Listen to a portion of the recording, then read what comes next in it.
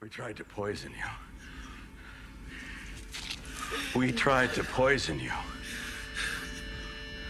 Because you're an insane, degenerate piece of filth, and you deserve to die.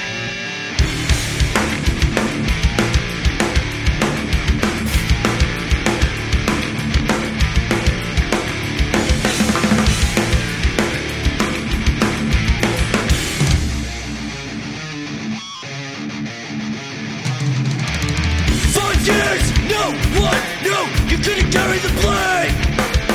A face filled with joy over pleasure and pain, but you couldn't retrace your steps untied the night you had. When you couldn't confide in her to the substance you defer. You were trying to fight this fight, but you would never be a part of the side your side. An affliction of what was, in which you unite to penetrate deep inside.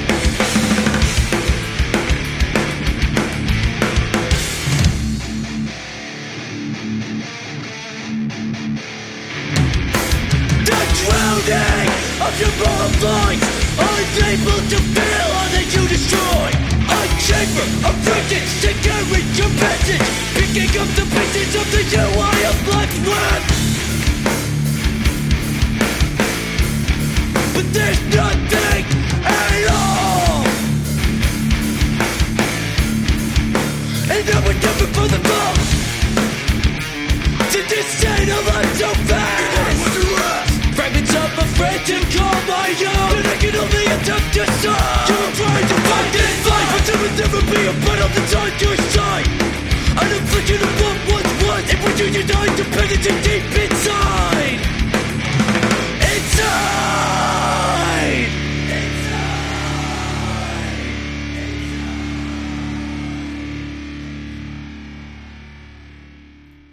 Welcome back to This Is Hardcore Podcast. You just heard Abstain. The track is Lethal Dose. This is off a debut 12-inch EP, not the LP. Infirm of Purpose, which is out today on War Records.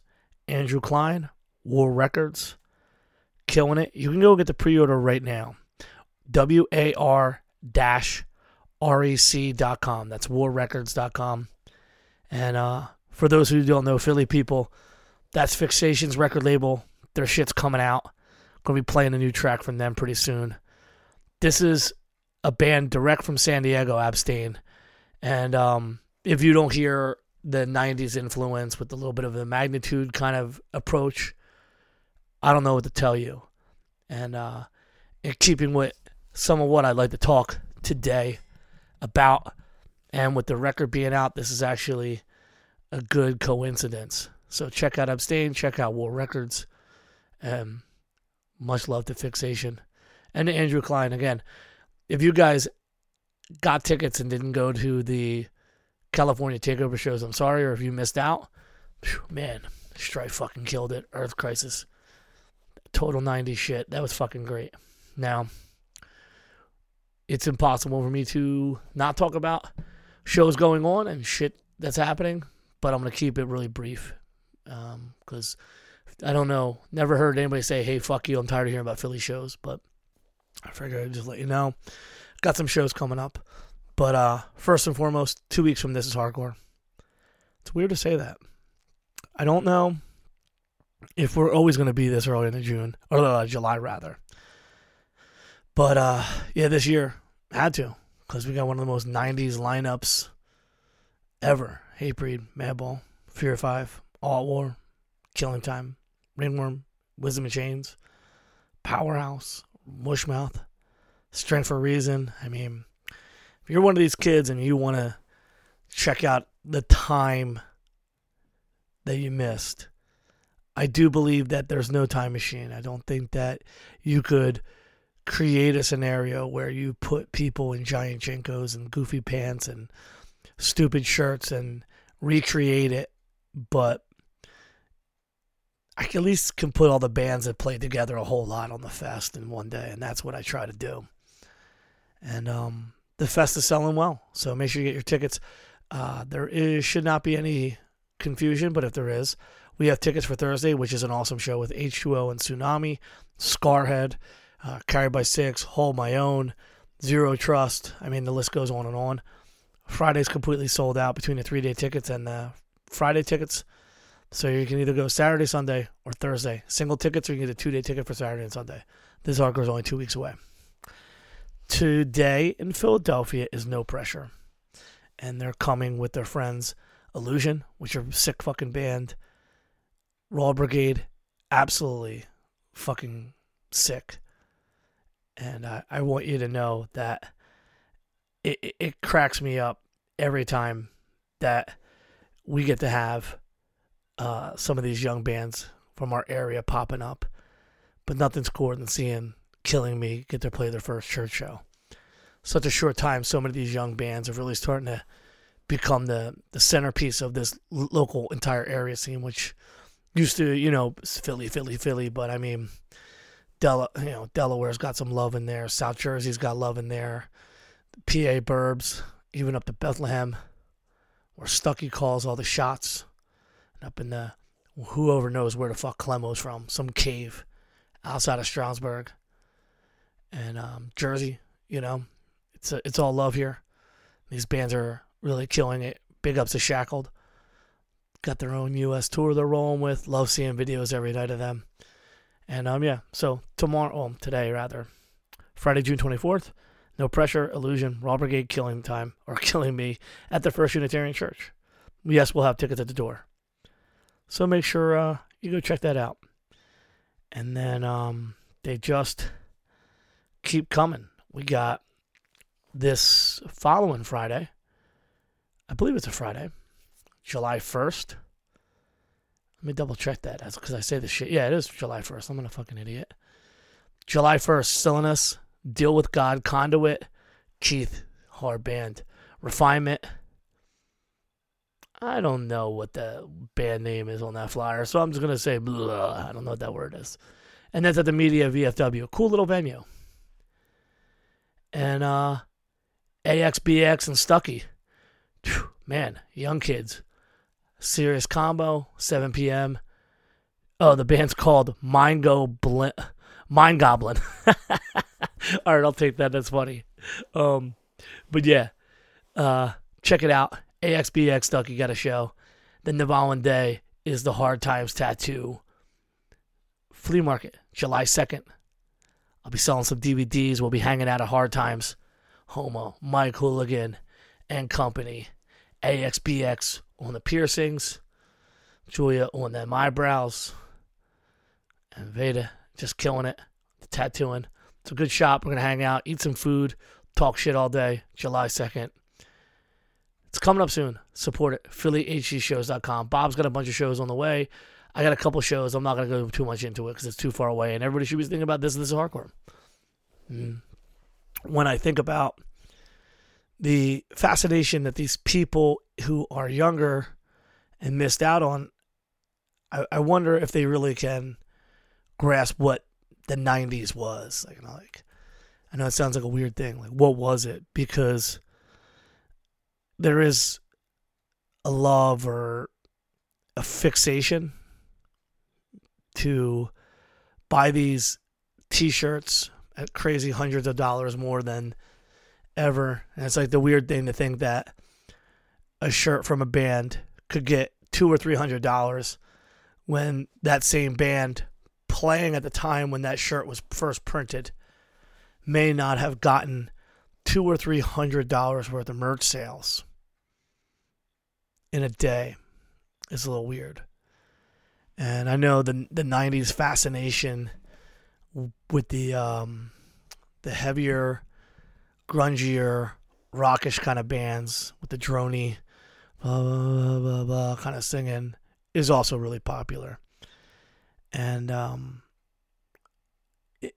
in thinking about what I said about Fury of Five, it doesn't mean that everybody was like Fury of Five, but there is some serious correlations that are worth mentioning here. And this is a broad brush kind of conversation where I say that if I was making an argument or my hypothesis would be that the reason why we talk about the bands for decades, not only just because they've done decades worth of work, but really does come down to the fact that, going back on a couple times I've said it across different episodes, is the work, the crisscrossing, the manual labor that comes from not being able to click some buttons and post some pictures and thousands of people can buy your shit, but having to physically get into a vehicle and take your music to every place it's going to be heard, and to have to physically buy cassette tapes and handwrite the labels if you're not slick enough to have a computer and print a cool label and stick it on there. But even then, you're sticking the hand labels. And, you know, there are some sick bands, like the Blood for Blood demo. I mean, across this many episodes, we've talked about the bands with like the beautiful, beautiful printed demo. But even then, that very seldomly was the printed demo the first move. That was always like the classic. And only a few bands really did that. And a lot of demos were purchased by Rick to Like Incorporation. And for years, my man thought Burial Ground was Hatebreed, because he bought a Burial Ground.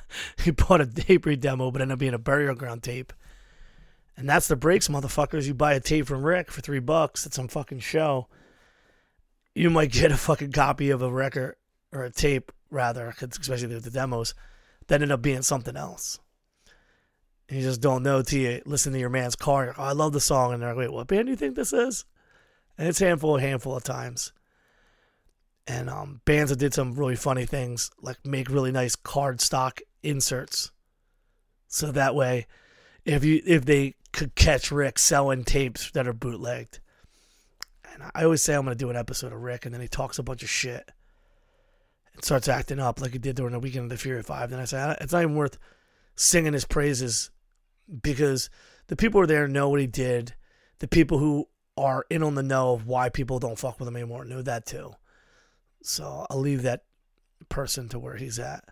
But my point being, and back to the point, is that there was a lot of physical stuff that we just don't need to. And this isn't saying like, this isn't Joe Hardcore saying like, I only like butter that's churned. I don't like going to the store and buying butter in a fucking tub. Fuck out of here. It's not that. I'm saying there is correlations here between when you put physical effort into promoting your band. If you put physical work into anything, your body, to your house, to your life, physical work, because this is the end of, almost the end of Men's Mental Health Month, you know, like putting mental and physical work into your own body, you're going to see results and you're going to feel more proud. And all these bands that we're talking about, that was the way. There wasn't a sidestep. You know, it's unfathomable how much physical work has been just completely eliminated. And it's not on you damn kids. This is for 20 years now. The work has been cut in half. And I say to that, that's why there's so many trashy throwaway bands from the era of the CDR demo onward. Digital, I'm not going to be the guy who makes an argument about digital analog releases, even though I did an episode about digital world and analog culture. I'll say that the minute the bands stop having to put so much physical time into everything, I mean, there's bands that printed their own patches and printed their own t-shirts, physically went out and learned the pitfalls of screen printing their own shit.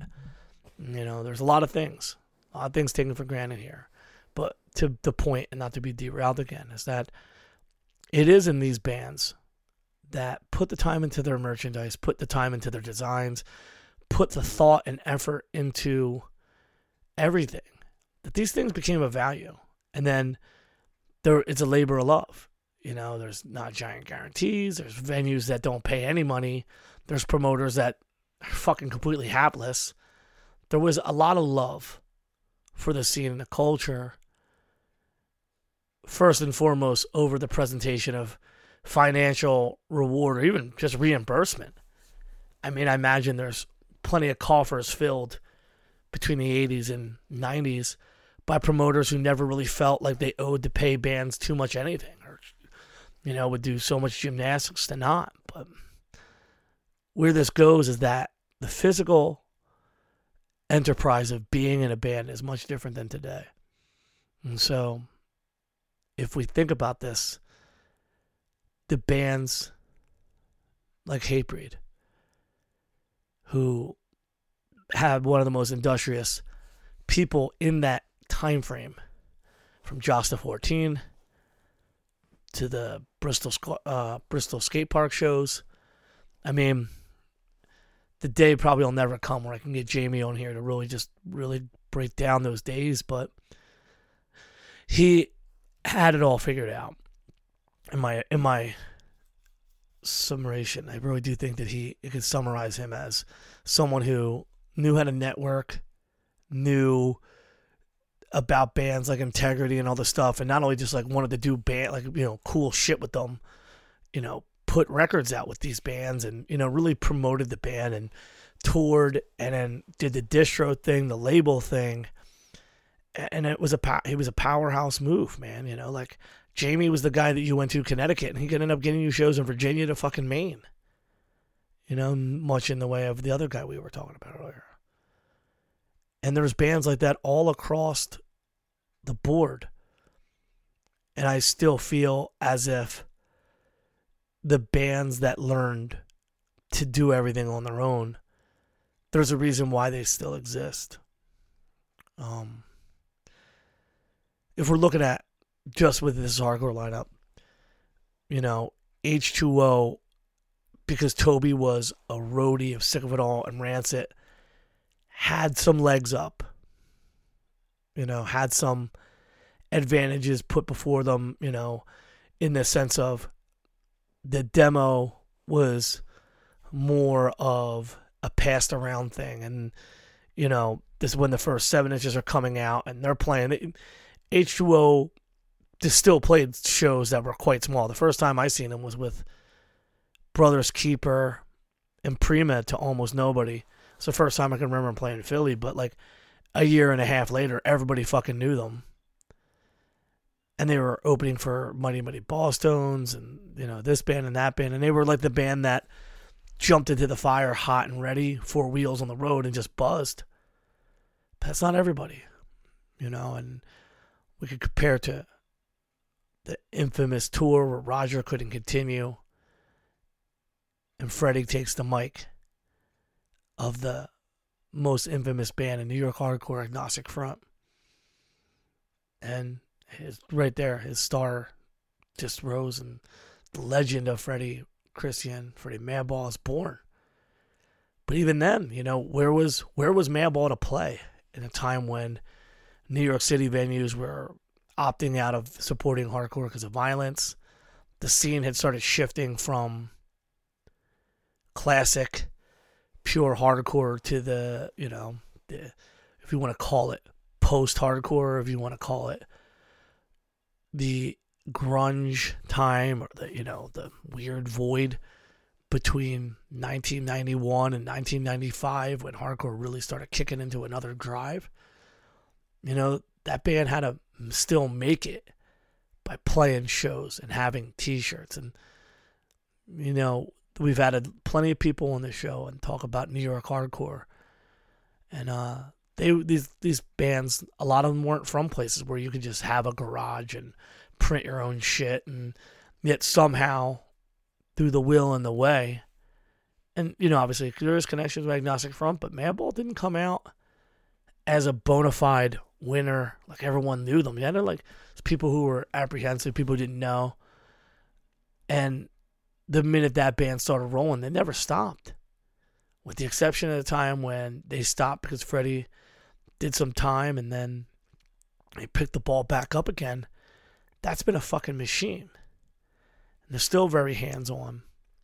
And they still operate bare bones for a band that is another global enterprise, a band that plays worldwide, known worldwide. And I'm going to say that if you ask me the formula and recipe for the staying power of Madball, it's not just the prestige of being the band that would, take the reins of AF, but because they played every fucking where. And they put time into their shit. And what they did had a special feeling. And it's undeniable that those sounds, Will Shepler, Matt Henderson, Hoya, it may not be of consequence to you younger listeners, but those three putting something together like that, that takes a lot of different ideas and put together, and Freddie's voice on top of it. It's something special, something completely fucking different. Really is completely fucking different, and that's how it won over. And that's a big part of this conversation here. Is like, you could be a band and have 10,000 subscribers or whatever the fucking Spotify numbers are, but you might have no idea how to even do your band. And there are bands who popped up, be it the late 99s, in 98s, that were dead in the water by 2004. And made paltry or weak reunions somewhere in the 2010s or just recently. And it's a flicker that'll never become a full flame again. And my argument here is that because they didn't do the fucking work. And I'm not talking about fucking folding the J card. For those of you who don't know, J card it's the little card that goes inside the cassette tape. It comes down to the faster the process has gone from a band to grind out to the point where they're at their maximum potential. Different times has just been cut down so short that it's like a mighty fire that dropped out quite quickly. And people talk about them. People say, oh man, I bet if you booked that band, they'd come back and they'd be great. And at times they're right. Like there's that flicker. And few bands ever go from the moment where they were at their zenith and they put it down for a bit. And when they come back, they're better than they've ever been, and they're more popular, and this is the best music they've ever written. I don't see it too often, if ever. And certain bands from different times have had this moment where they pop up, they come back, and then they wait a bit, and they put out a record. Oh, we're back, and then it's a much less enthusiastic thing. And I think a lot of it does come down to the shorter window of time overall for these bands. And so when you take a band like Ringworm, activity, broken up, inactivity, I don't know what you want to call it, but this is a band who hugely influential with The Promise. And then get back on the board with probably one of the greatest second records in hardcore, Birth is Pain. Your pure aggression and anger and just the kind of shit you don't expect from hardcore bands with that kind of time in between records, right? And yet there they were. There might have been somewhere down the line. I don't know where the fuck it is. But you don't go from dropping something like The Promise and then all of a sudden Birth is Pain drops and your whole fucking mind is exploded because you're like, holy fuck, here's Ringworm back. Right? But they did it. And this is a Midwest band, and I've said stuff about the Midwest before. You can't underestimate bands like that where they have to go ahead and they've got to get this whole thing rolling by just playing these smaller cities. Detroit's comparable. Chicago, comparable. But it's not New York. It's not LA. It's not Boston. scenes vary greatly. So they're playing halls and small bars and clubs, and God bless the Midwest is what I'm saying, because it is vast and some shorter drives at times, and these little pocket scenes really do well, but ultimately there's still fucking hard work. There's still a lot of punk rock and spit and fucking, blood on the floor, these fucking places. And I think that by today's standards, or even 20 years ago standards, there's bands that popped up, and within 3 or 4 years they had their demo was out of control. People bought a 7-inch, if they even did a 7-inch. The LP came out. They could have done a tour. Maybe they did something else. They went to Europe maybe. That was it. And we did do a reunion later, and it just fell short. It's the bands that I think either impactfully change people, like with The Promise. I mean, that thing came out in 1993. And then they drop in 2001. Birth is Pain. It was like, Jesus fucking Christ. And we were lucky to tour with those guys in 2003. And they had best of both worlds. People who were excited about both the records. And what I learned about a band like that is, like, dude, there's a lot of hustle in it. There's a lot of blood, sweat, and tears. And, the Midwest didn't have it easy.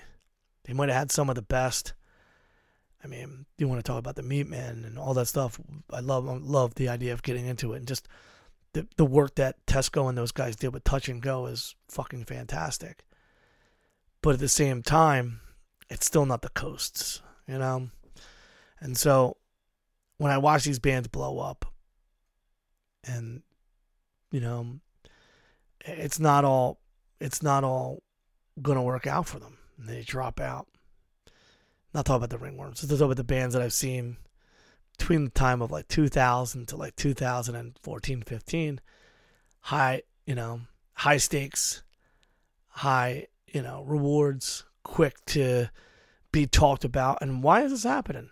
Because from 2000 onward, we're not just talking about this AOL hardcore chat room or these message boards. We're talking about more of a moving, integrated part of society being some form of social media, some form of on the internet. And so that seeding and that immediate popularity, it comes quicker at a cost. At the cost of fans or listeners becoming familiar from a recording that's digital versus seeing them live. And it's in these bands. I mean, fuck, we could take it back to Hoods. We can take it, we have Hoods on the bill, and they're playing Friday. And fuck, I mean, even, I don't like saying it too much because, I don't think too much of us, but even Punishment, man, we were all hustle. We were no digital. All hustle and no digital.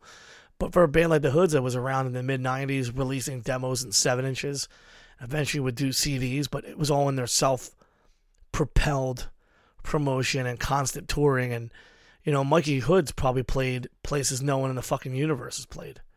Because guys did so much touring. I think culturally the split is the bands that did the work, whether it's regionally, like we were talking about with the Ringworm stuff, Fury of 5, we talked about them, and you gotta go back and check out that episode. It was the last one.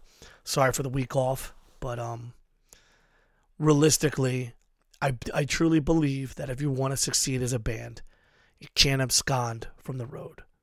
You can't abscond from putting time into your band. I don't know if you're bored of hearing me say this, but it bears repeating. It bears being at our forefront as we say the things like, I think I'm going to start a new band. Well, how much work do you want to put into one?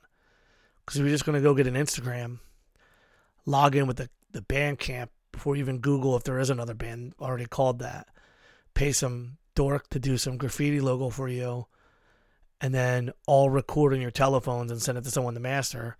That's not a lot of work. I almost miss the premise that you start off just practicing and just working it out in the room, but that's gone. And then I say, sometimes bands play without material for sale. No product. Oh, we're just starting out. We just want to play. Big shout outs to Hair to Stay. Solved all those problems. Love that dude. I think that the thing that has come to be in a lot of younger folks is they want to get on the team. They want to get on the stage, and I fucking feel it. Get on that stage, young brother or sister. But come with something. Put some time into it. Don't just rush the first riff, or maybe fuck it. You know what? Yeah, I'm just having fun. I'm just doing this band. But, put the time into making sure you like this, and you're not just doing this because you want the things that come from the Instagram or the Twitter of being in the band and all the silliness of, well, this guy follows me now because I follow him, or hey, this guy follows my band page. The social media stuff that these young kids and these fucking hula loops or whatever you want to do to fucking social propriety when you're in a band now, it's just ridiculous. It's about getting your band out, and that means getting in the road. Doesn't mean having 5 members and no gear, showing up to local shows and not even having anything. If you're over the age of 21 and you're not driving and you don't live in New York City, that's a weird thing.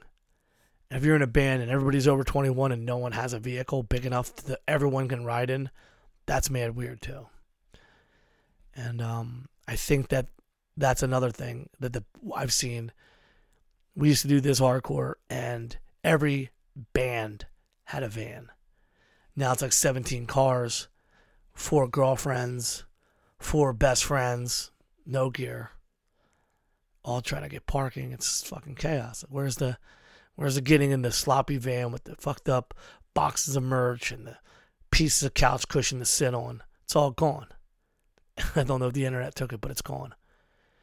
And I think that if we look at everybody in hardcore, the biggest names, the truly biggest names, and that includes our young friends Turnstile, there's nothing but work. Nothing but getting up every day, putting something towards the band, putting effort, making the songs better, making, if it's the merch, making it cohesive, being a part of the process, musically, physically, all that can be said of Turnstile. And it needs to be also said that that kind of work and dedication will lead to refinement. And if there's a band that has larger commercial thoughts down the road, that's the way you do it. You don't just show up one day and write the great song.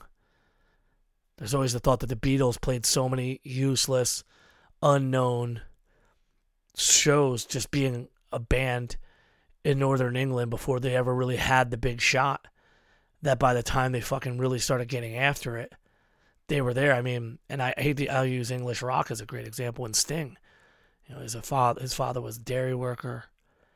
Dude's playing music on cruise ships and shit as a bassist, but he played more pub gigs than so many fucking bands. So by the time the Police really formed, they were a fucking unit, and even they had to put the fucking work in. And I think you have to have the work. You got to be on the road. That's what makes the Earth Crisis, the Madballs, the Hatebreeds, the Alt Wars. And if those of you who did not listen to either Carl Pecara Part 1 or Part 2, it's in Killing Time.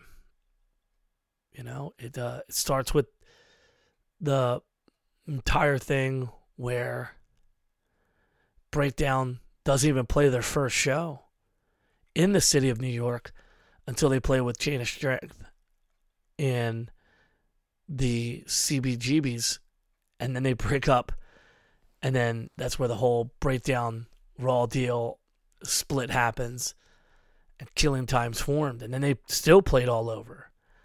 They were going to the middle of nowhere, Pennsylvania. You've heard that on this podcast.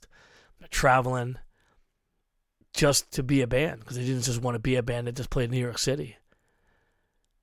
And I think we can all say that all the bands that you can think of right now, there's a handful of bands, and I will say there's a handful of bands that somewhere along the way the record came out and there was a notoriety, but it was off the backs of the bands we just brought up, you know? New York City has the agnostic fronts. They've got the Sick of It Alls. Chilling Time didn't do a lot of U.S. tours. They did one run with Vision. But it's in these New York bands. Also, you know, another crazy thing is we've talked about it on a couple shows now. The Youth of Today tour was massive for everybody. We've heard that from Walter. We've heard it from Richie. You know, the first Youth of Today tour, U.S. tour, was huge for hardcore. And even that, you know, that would, you know, lead more people to check out more New York shit. But there are some bands that did have this. By association, it was a little bit easier, but they still had to play. And they played a ton of shows. And I just think that's the important factor here to take away from this episode, is that it's more than a sound, because there's a lot of different bands. I mean, you want to talk about Road Warriors? You want to talk about Kill Your Idols? Fucking band toured unbelievable amounts, constantly on the road. You know, never staying just in one spot. The Casualties, same thing. If you want to be a band and you want to exist longer than 4 or 5 years, you're going to have a better shot not at writing the perfect hardcore record, by being the band that just plays and lets the work refine you, hone you, tighten it up, you know? And I think that gets lost in the shuffle of the internet world, where instant likes and instant gratification and instant followers and closest run to the blue check is the goal, and all that's useless. If your band takes 2 or 3 years and you guys are bigger than everybody, you didn't win a race. It's a bigger chance that you're going to have more problems and you didn't really go through the whole process, and I don't see it lasting forever. But I do see bands working their ass off again. I love the idea of kids taking it all the way back.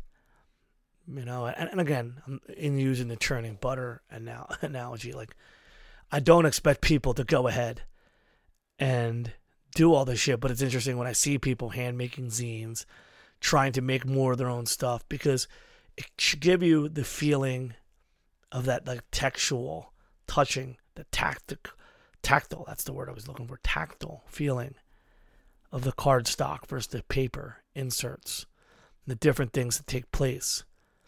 And I can't express to you that there's, again and again, we've said, doing things yourself, even at the cost of failure, even at making some mistakes, you're going to come out better in the end if you learn the way to do it instead of passing it all off.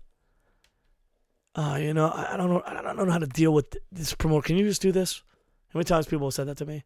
Can you just do this for me? I don't want to get involved here, because, you know, there's the nice guy. I don't want to be the nice guy. Can you be the mean guy?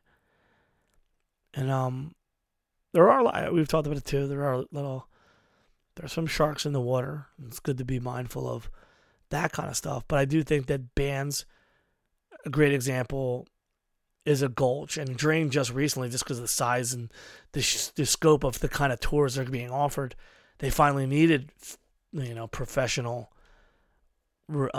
attention and people that can help them figure out the best thing for them.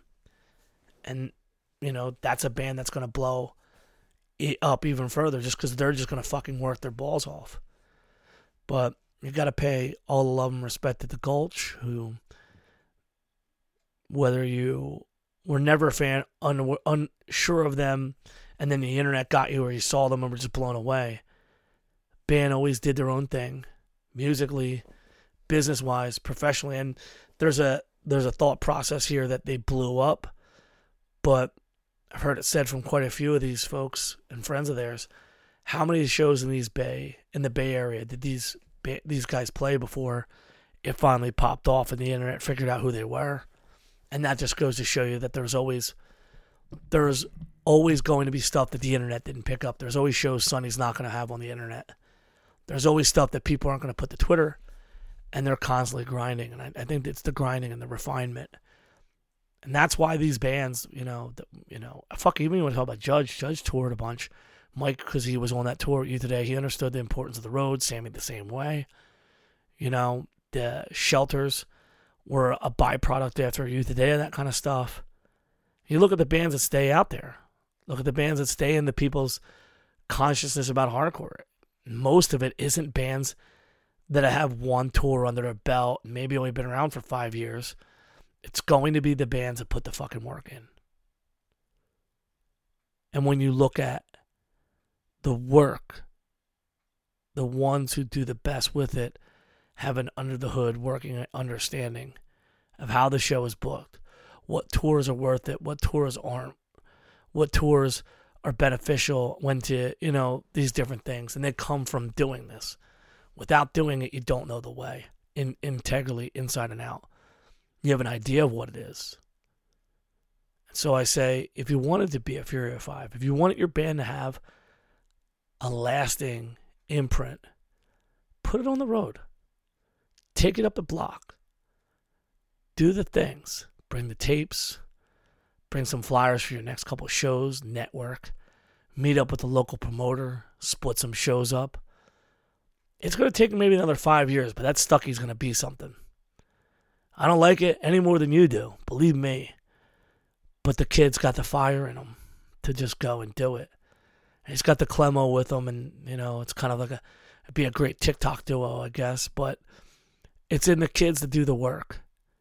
And in the people who can subjugate their ego and say, oh, we really fuck with that band's music, but they're playing over there and we haven't. And maybe it'd be a good idea if we get to play over there, because you never know. It's another thing that I'm really, really fucking tired of. Is everybody wanting to pick a little corner and sit in by themselves. I don't know how to fix it.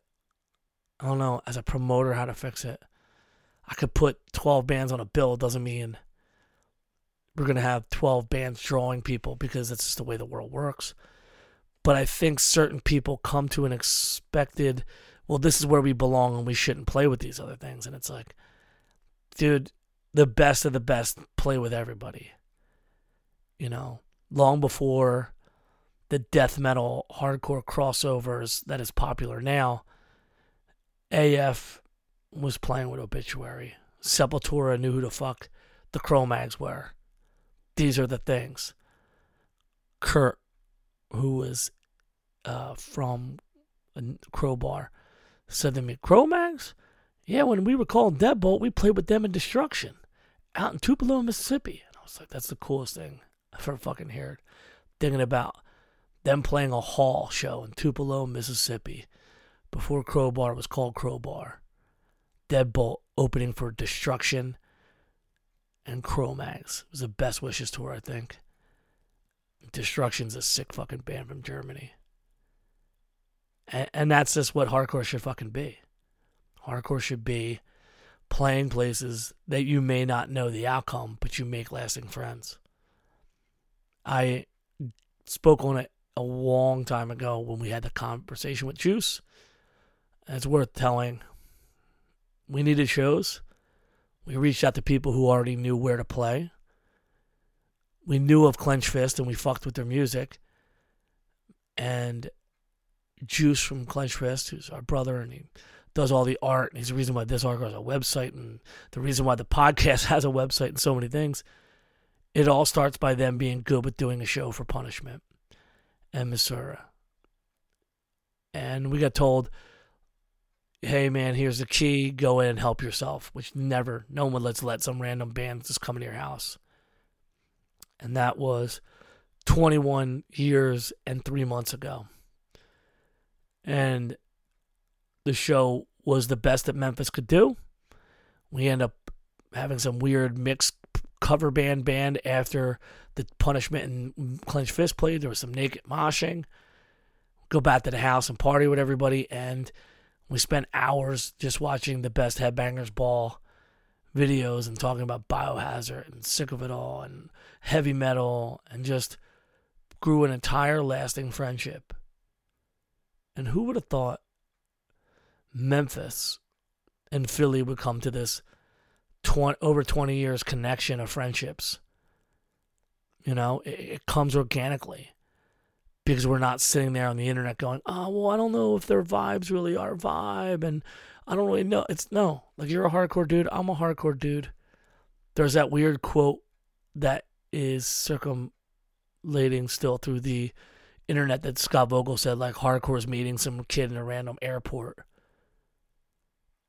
And I was that kid in the airport, not trying to go to the weed shit that the Shattered Realm dudes were up to, so I took an EasyJet, which is like the Greyhound bus of the air in Europe. And I EasyJetted to hang out with my friends in Knuckle Dust and 50 Caliber, and I flew out there. And we got to see the West Ham grounds and got to eat at Nando's. But hanging out in that airport was a band from Nottingham called Almost Home. They were funny kids, busted balls, or as they said, taking the piss, for like an hour or so, ride the plane with them. And I invited them that if they ever wanted to come, they could play This Is Hardcore. So Almost Home, this band from the Sherwood Forest, played This Is Hardcore because we ended up hanging out with them. Me alone, just bored at this airport, hanging out with these kids. And they got to come and play Philadelphia and stay in Lansdale, Pennsylvania. That is what hardcore is. But hardcore is also needing a show in Prescott, Arizona, which is, I believe, if I'm not mistaken, like southeast of Tucson. I'm doing this off the top of my head, so I'm not going to look at the fucking map. And the directions were, meet us at the 7-Eleven. It's Punishment in Missouri. We drive, follow, and we're in Indian Reservation. It's nighttime, and we're in a fucking Indian reservation, and they have like these bonfires. I don't even remember it was dark, and Mike Brown had me crying, laughing. I ain't go out there, motherfucker, there's snakes. I know there's snakes out there. And Mike would do it better. And I'm leaving out some expletives as well. But essentially, I don't care. I ain't going out there. I ain't playing there no fucking snakes. Was the funniest shit, to the point where he sat in the van or on top of the van until we played. We played, and then we sat back on the van and watched Missouri in the middle of the desert with bonfires in the Indian reservation. I don't know the bands we played with, but we needed a show. And I always wonder, when you're on the road and you need something, your limits widen, your parameters of accepted possibilities broaden. And I thought, now granted, I'm fucking going to be 42 in literally 10 days. There ain't no fucking way I'm going to be really excited about playing a house. All the fucking years of going to houses and getting into fights and fighting our way back up the steps and out the fucking front door and all the college shit. Like, I did my time in basements. But if I had a band and we had offered a basement show, we'd fucking play it. Because that's what the fuck the world is, right? But I've never really been, oh, dude, I think a house show is the best. No, the house is the worst fucking place for shows for 1,000 reasons. But on tours, yeah, you're going to take a house show over not fucking playing. And I wonder if the harmony of being away from home and leaving you with less options opens people up to playing with a mix of Bill, or playing with punks when they're more of a hard band like a Punishment. And I don't know why. I was raised different. But I know that some of the bands that are very popular and playing This Is Hardcore and are still fucking loved for decades all did these kind of things. They all played the shows they needed to play when there was nothing there. Or maybe it was the opportunity at the time. And I think that stuff is kind of like completely, anathema to what goes on now, where there's no even thought of crossing the line. And, everybody says they're punk rock, but nobody really wants to play a mixed bill, whether it's the punks or the hardcore kids. And I think that we're losing some of this stuff with the internet, not just the punk rock stuff, but just the work part. I'm getting back to the beginning of this whole thing. The popularity of the bands like the Black Flags, the Dead Kennedys, even the fucking Ramones. You gotta fucking work. I don't care how popular your band gets, you have to fucking work for it. And when work doesn't mean Instagramming and blue checking and waiting for the right tour to come your way or after the record comes, we'll play. Just get the fuck out there. The bands who got the fuck out there seated themselves so fucking deep in the conscious of what hardcore is. They're unforgettable. And yeah, there's bands that pop up, flash of the pan, boom, boom. Oh man, those guys are great. What happened to them? Well, they started this band and kind of liked hardcore for a little bit, and then the band got hard. They broke up, and they're like, I don't know if I really like that hardcore thing. Now, I know plenty of people that went on tour and bust their ass for years and became a square, got a real job, and they might still love the shit. I know tons of people we've had on the show who went from being the dude in the band who did all the shit and became famous or became a fucking chef like Jamie Bissonnet. Like, there's no rule specifically, but what I'm saying is the fly-by-nighters, they didn't put the fucking work in. You want your band to be fucking loved, revered, remembered, celebrated, you go on the fucking road. You want to start your band off? Cool. Put some time into it. Don't have some weird kid from Saskatchewan put the fucking demo out. You put the motherfucking demo out. Start your own fucking record label. Like my boy Bob did, Rebirth Records. Dude's at a fucking industrial machine these days. Putting out vinyl, putting out tapes. Fucking greatest AR dude alive, I think, would be Bob Wilson if we got him in a real label. But hardcore doesn't sell on real labels, so you know how that goes. And we've had plenty of conversation in the podcast about that. Some of that was just in jest and busting balls. But in serious, the people that love this shit are starting to really take the reins and build more. And I think that in lieu of waiting around for the most popular thing, sometimes you gotta go out and just do it, you know? Worried that your band isn't the most popular right now? Where have you played? Where haven't you played?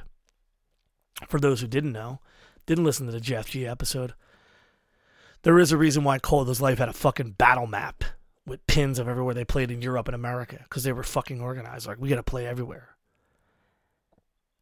You know, if you're from New Jersey, have you played Syracuse? If you're from Syracuse, have you played New Jersey? I asked that because a future guest, Josh Gabriel from Trustkill, regularly had bands from Syracuse playing in a fucking basement out in the fucking, I don't even know where the fuck his house was, out in the fucking central woods of New Jersey. The Trustkill house, one of the most infamous houses that would birth so much metalcore and mid-90s hardcore. You know, have you gone there? Have you gone that distance? Have you played New Hampshire? Have you done the shows in Maine? And this is all off the back of the Fear of Fire show. I was thinking about this. Had a lot of technical shit with this computer and then no fucking time with the This Is Hardcore stuff to put some of this together. And what I recorded I thought was solid, and I ended up just scrapping it and just going with this one. But I'm serious. What time did you put in this band? Oh, you were on the FaceTiming and practicing together, and the demo came out quick, and it was on the Bandcamp. Somebody from literally Saskatchewan went ahead and fucking put the tape out, and now some other weird asshole is going to put the record out, but you've only played a couple shows, or you have maybe played one show, and people started hitting you guys up about tours. It's like, do the fucking work. Let all that other shit happen. You want to be known, you want to be remembered, you got to tour. You know, if you're in the West Coast, yeah, it's expensive right now to come out. And sometimes it's even harder because the West Coast sounds sometimes deviate from the East Coast sounds. There's so many crazy scenes all around there. You got to go up and down that coast. You got to go from the Bay to fucking San Diego. Might even play out in the middle of nowhere, all the way up in them crazy places like Sparks, which is right outside of California and Nevada. You know, there is never a place in this country where you're like, I can't, unless you live in Alaska. I don't know what to do. If you're in Alaska or Hawaii, I can't help you. I have no battle advice for you. But if I was doing a band and I was sitting there going, I just want this band to last. I want people to remember us. And I don't want it to just be some flash in the pan, momentary thing. and I love this thing, or I just love hardcore and I just want to go out there, which is what we did. I didn't know about the plan, and but like we wanted to just go to get the fuck away from Philadelphia and just do the things. So we played everywhere. Maybe not well, maybe not the best van, hardly any merch because we're fucking stupid, and I was half-assed about some things. But we always just got the fuck out and just did it. We played a lot of fucking places. 22 years later, I'm still friends with a lot of people because of those trips. Now I imagine staying at someone's house would be so fucking weird. You sit there, you're fighting over where to plug in your charger in your phone, and no one talks. There's no videos to share because you guys all have Instagram. There's no relationship building. There's no camaraderie because it's all in the digital hands. And, I do think that cell phones and that social medias really do pull people away from building better relationships outside their own social groups or their own little coteries. And I think that also gets lost. And so if you want to be something and you don't know how to do it, you don't know what the first step is, the first step's work. Work at the songs. Work at practicing. I don't care if you got a 10-minute set. Make that 10-minute set. Be able to play that 5 times in a row perfectly. You want to get a demo? Doesn't have to sound great. In fact, a great conversation that could be added to this is like, in the digital age, no one has a crappy record player. No one has a shitty cassette that's in a car with one speaker. Do you know how many times I had speakers that were so fucked up that I didn't know there was a second guitar track, that it was on its own? I heard it and someone, wait, where'd that guitar come from? Wait, what do you mean? The first time at the Terror Zone, I listened to it, I only had one speaker. So like, wait, what the fuck's going on with this guitar? The age of quality has surpassed the media and the recordings of some of these great things. So everybody's hearing these things in these pristine conditions, and it's like, I'm not sure hardcore has to be pristine. In fact, I'd argue it doesn't have to be at all. The moment, the energy, the love, the work, that's what's going to carry this. That's what carried all these bands. That's why you could be a 20-year-old kid trying to see a band with all 50-year-old dudes, because they spent 5 or 6 years really honing their shit out and playing all over. And they wrote a bunch of songs that you listen to and you just vibe with the energy, or there's that lyric that fucking bites at you and it just fulfills some thought that you had, or just, connects you like, yeah, I'm with you. I fucking get that. That's the excitement of hardcore. And you're just not going to get it uploading. You're not going to get it. And I know that this, for those listening, like, oh, here's another Joe lamenting about the online stuff. It's not just online. It's just the presentation, the time put in, the physical efforts. That's what going to make your band last. And listen, there are bands actively out there trying to be the next thing. And sometimes it's so fucking funny when it fucking falls on them, because it's like, your goal is to be good. Your goal in earnest is just be the best you can be, and the rest will follow. But if your first priority is we're going to blow up, and if you're sitting there saying we're going to blow up, and you didn't put the work in, you're full of shit. You're full of shit. It's your ego. It's your desire overriding the fact you have to do the work. Yeah, there's bands that blow up and never did the work, and they don't last. You want to be a band that lasts. You want a legacy. You want something to look back on when you're in some banal existence with your normal-ass family again, or you want to tell your friends that you were in this punk rock band, did some shit. You got to do the work. The bands who matter the most did the work. From their earliest time through the decades, the bands who put the time in. And as I addressed it, you don't have to do the giant full U.S. tours, but you got to put the time in your band. And you got to put your ass out there. And that includes socially beyond these fucking social media platforms and, these little friendship groups where you guys don't talk out of it. You only play with your own bands and you wonder why things aren't happening. You got to be the band that crosses that line and plays those things. Hats off again to Bob Wilson for really opening the door and really being the less stubborn person to really make Philadelphia hardcore shows a thing that some kid from Pennsylvania or South Jersey or Delaware can proudly say that they're fucking a part of. And I fucking stamp that with my approval. That if you come and you play in these shows and you support that, you're a part of our fucking scene. Regardless of what your zip code is now, which 20-something years ago, that was a big faux pas. And that was a lot of youthful ignorance on our end.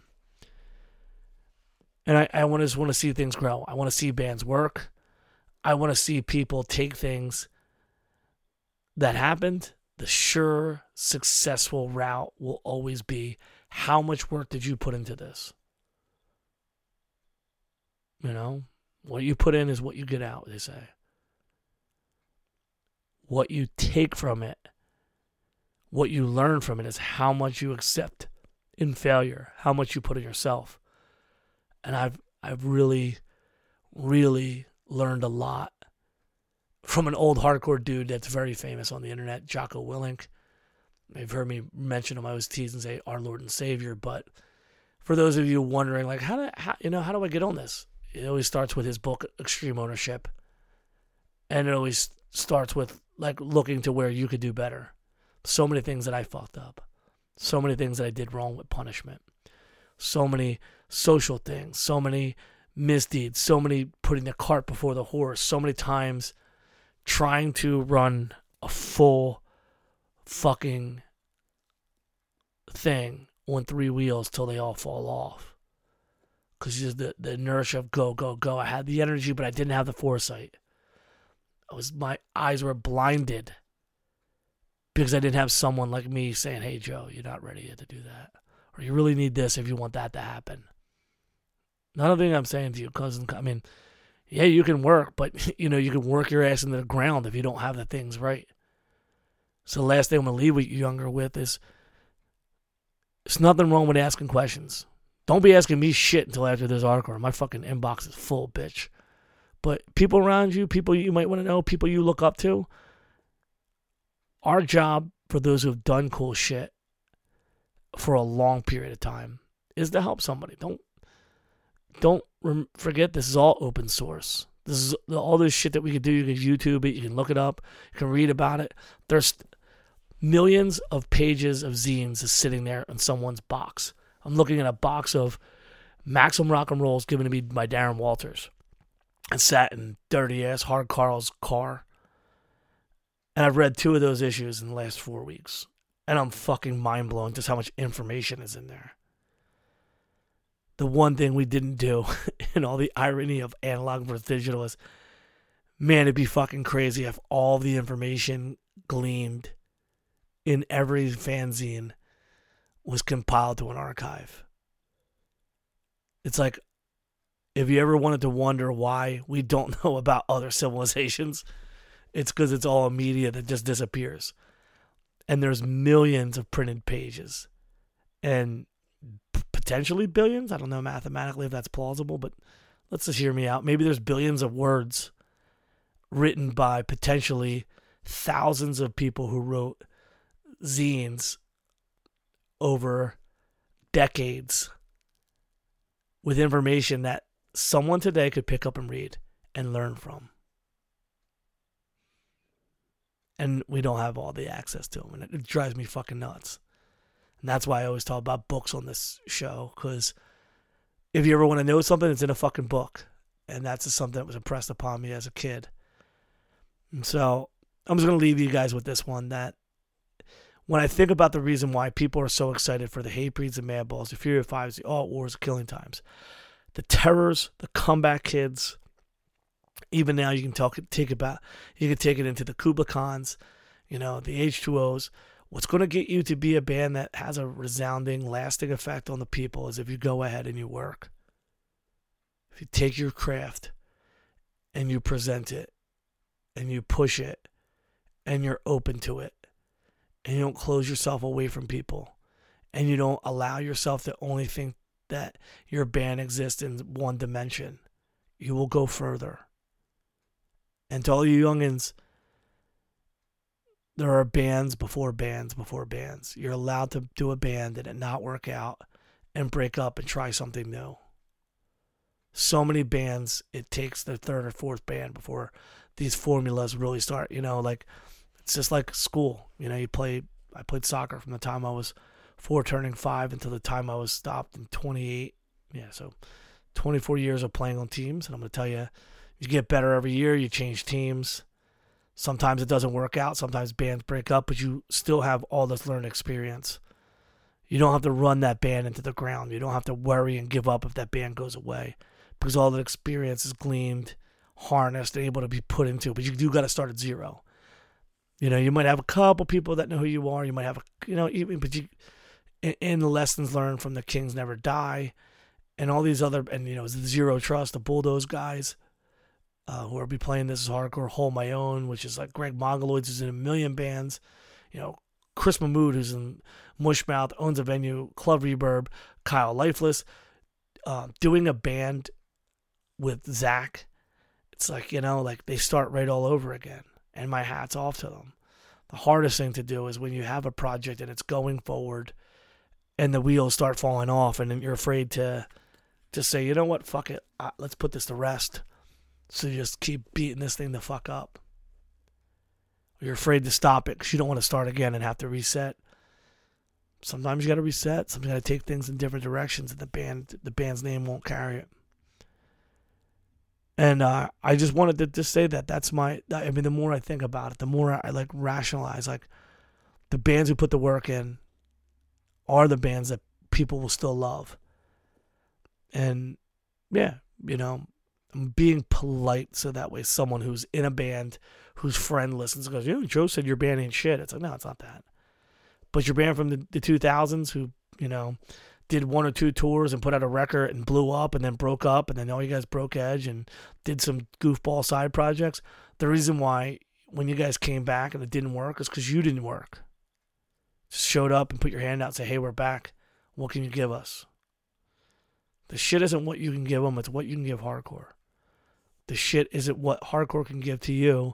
It's what you're putting out and what people are getting from it. The symbiotic circle of the kid gets on the stage, he plays a song. That song resonates.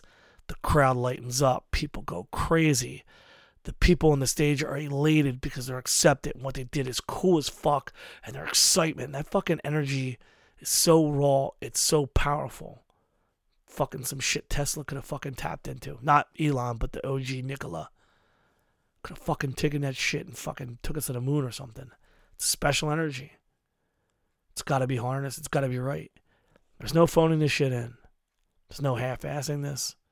It'll get you so far, but your lasting memories is going to be very, But over time, things I learned is people wax nostalgically on things that are subpar at best because they're fond of it. Everybody has that tape, that record, has that band that, I don't know, they're pretty cool. I like them. Where, they never always see that. And Punishment's definitely one of those bands for so many people. I feel bad. But that's your own experience. And that's why you have to be that experience to as many people as possible. And the only way you're going to do it is through work. Regardless what the internet tells you. Regardless what your blue check friend says. Regardless what your Spotify listeners are, your metrics. I guess we're averaging somewhere around about 1,000 or so people listen to this every time we put one out. But it might take weeks or months, month or more than a month before we have 1,000 listens. I don't look at that shit. I'm worried about the next one. I'm worried about getting this fucking computer to stop fucking me so I can keep this going every week. I ain't worried about how many people are listening. I'm worried the next thing I got to say. The next person I get to speak with. That's what I focus on, the work. It's not how the work is received because the people tell me what they like. And I go, oh, fuck, people must be listening. It's the weird nuances, the small things that people bring up. I go, fuck, man, these guys really are listening. And I want to just, sometimes when I have these episodes where I just talk, I say these things. If you're listening, you want to be something, you want to be remembered, it's work. It's putting your stamp all over the place, but it's got to come from the heart. And you got to make that stamp. You can't go to Korea and have the stamp made and then have somebody else put the stamp all over. You got to do the fucking work. Sorry, Korea. I was just busting balls. We had the band Things We Say in the Geeks play. I don't want them to be like, damn, what's up, Joe? Why we got beef now? But you know what I mean? Like, you can't outsource. You got to do it yourself. You got to make the effort. You got to learn the process. But you got to become the process, refine the process. When the process fails, you go back, take ownership of where things went wrong, get back on the horse, start all over again. Every one of these bands that you're going to see in 2 weeks that have had a lasting impression on people have done it. And I said it on stage, but it bears repeating. You want to be a band, you be Shrink for a reason. They were who they were for 25 years now. They never wavered in what they wanted to present to the world. They never got different fashions. I mean, I think fashion changed and they grew up, but they never changed their sound. They never got swoopy haircuts and goofy production, which would be super funny to see Big Carl with a swoopy haircut. But they stayed who the fuck they were. And time changed more than Strength for a Reason changed. And in 2022, with that record Show and Prove now being on Spotify, these kids love this PA hardcore. They love this real shit, and there's nothing more pure than dudes to just get the fuck up there and play this shit from the heart. And they've played all over. They've got fans from across the world for being just the most genuine version of themselves. And, you know, they had a van. They would play everywhere. They played anywhere with anyone. Few, if any, reservations possible. But, you know, they're family guys. You know, Pennsylvania people, we got jobs. We're out here working. Not bum asses. So it's a little hard. They can't do all these big U.S. tours and all this shit. But that's a powerhouse. That's a band that works their fucking ass off. And I just want to congratulate my friends who I saw their first show and they jumped up after Mushmouth played at CC's in November of 1997. I'm so happy that you're still playing shows. I love that there's a band that embodies just the pure, unadulterated happiness of being okay with who they are and proud to be what they are and present hardcore in their, for, you know, the way they feel it needs to be presented. They're not like, oh, you know, this is the new hot thing. We're going to go change this up. No, they're just Strength for a Reason. And I just love these dudes. I'm so happy they're playing this hardcore in 2 weeks. And we need a lot more people who can approach hardcore from the Strength for a Reason mindset. And I hope that you guys take the time to do so. Thank you for this one. I'm going to say that if you didn't listen last week to the Ace episode, please do. I was hoping to have a podcast available Saturday. And this computer at times is really just not the one for this. And at some point, I'm going to buy a separate computer that just does podcasting shit. Literally just like a $500 laptop or something. Just so I can handle all the shit that goes on with this. And then keep the other one for emails and stuff. Because times it's just really unruly to get this going. And I'm sorry that I didn't have an episode out last week from this channel. However, I was a guest on the Forum of Passion. And aside from talking about This Is Hardcore or maybe band stuff, unless I'm talking about it on Rule of Three or This Is Hardcore, it's going to take me a lot to do a podcast with someone else after going and having that conversation, just because you don't want to keep reiterating and saying the same things and then, you know, oh, yeah, the part about your mom. Oh, yeah, the part about when Punishment got started. Like, you don't want to become a broken record. And I just appreciate East Stallings for taking the time to ask me to be a part of Forum of Passion, which was episode 76. And those who reached out and felt connected to my life story. Now, granted, it was a truncated, maybe almost 3-hour episode, so a long one like a This Is Hardcore. Bizarrely, me in the seat versus me asking the questions. That's what you should do for last week's episode. I'm sorry that you missed it. And a double extra special shout-outs to the Teamsters 830. These are the guys that are getting up before the sun comes up. Sometimes they're driving until the sun goes down.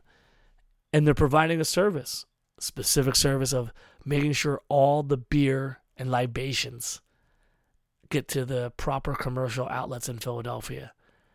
And they are currently on strike, hoping for a better collective bargaining agreement that gives them a prosperous future, especially with the Philadelphia World Cup coming. These are people that go to hardcore shows. These are people that make some of the best shit that I like. Without them, like without the Joe McHenrys, I don't know where I would be. And I'm proud of my friends for sticking up for their living, sticking up for their livelihood, sticking up for their family and their future. Support all union businesses. Never cross a picket line. And much love to the brothers for doing the right thing. You can support these guys by honking if you see them outside. I don't think they have a GoFundMe or anything. And support Burns Restaurant in Port Richmond because they're graciously giving food and helping out these guys, even though their beer won't get distributed until these guys got the right deal. Instead of being like, fuck these union guys, they're supporting them and wanting them to get a better agreement. And I really love hearing that. So next week, more episodes. Much love. TIHCpodcast.com. See you at the No Pressure Show or see you at the AXBX Split Stucky Show or also at the Hard Times Tattoo flea market where I'm going to sell some DVDs. Maybe some random ass books that I don't need. Who knows? I'm going to bring out one of them like fucking change Johns you put on your hip. Just put out some quarters and shit. You're going to see it. No. Thank you for listening. I appreciate it. Richie and G, please bomb their fucking inboxes and tell them to make time for me. They hate me. I want to do Rule of 3. And sorry, BSB people, but apparently G and them don't love you anymore. Pablo's doesn't want anything to do with it. No, I'm kidding around. So I'm out with their Instagram. I hope that they put out a BSB soon. I miss listening to those guys. And see you all next week. Take care.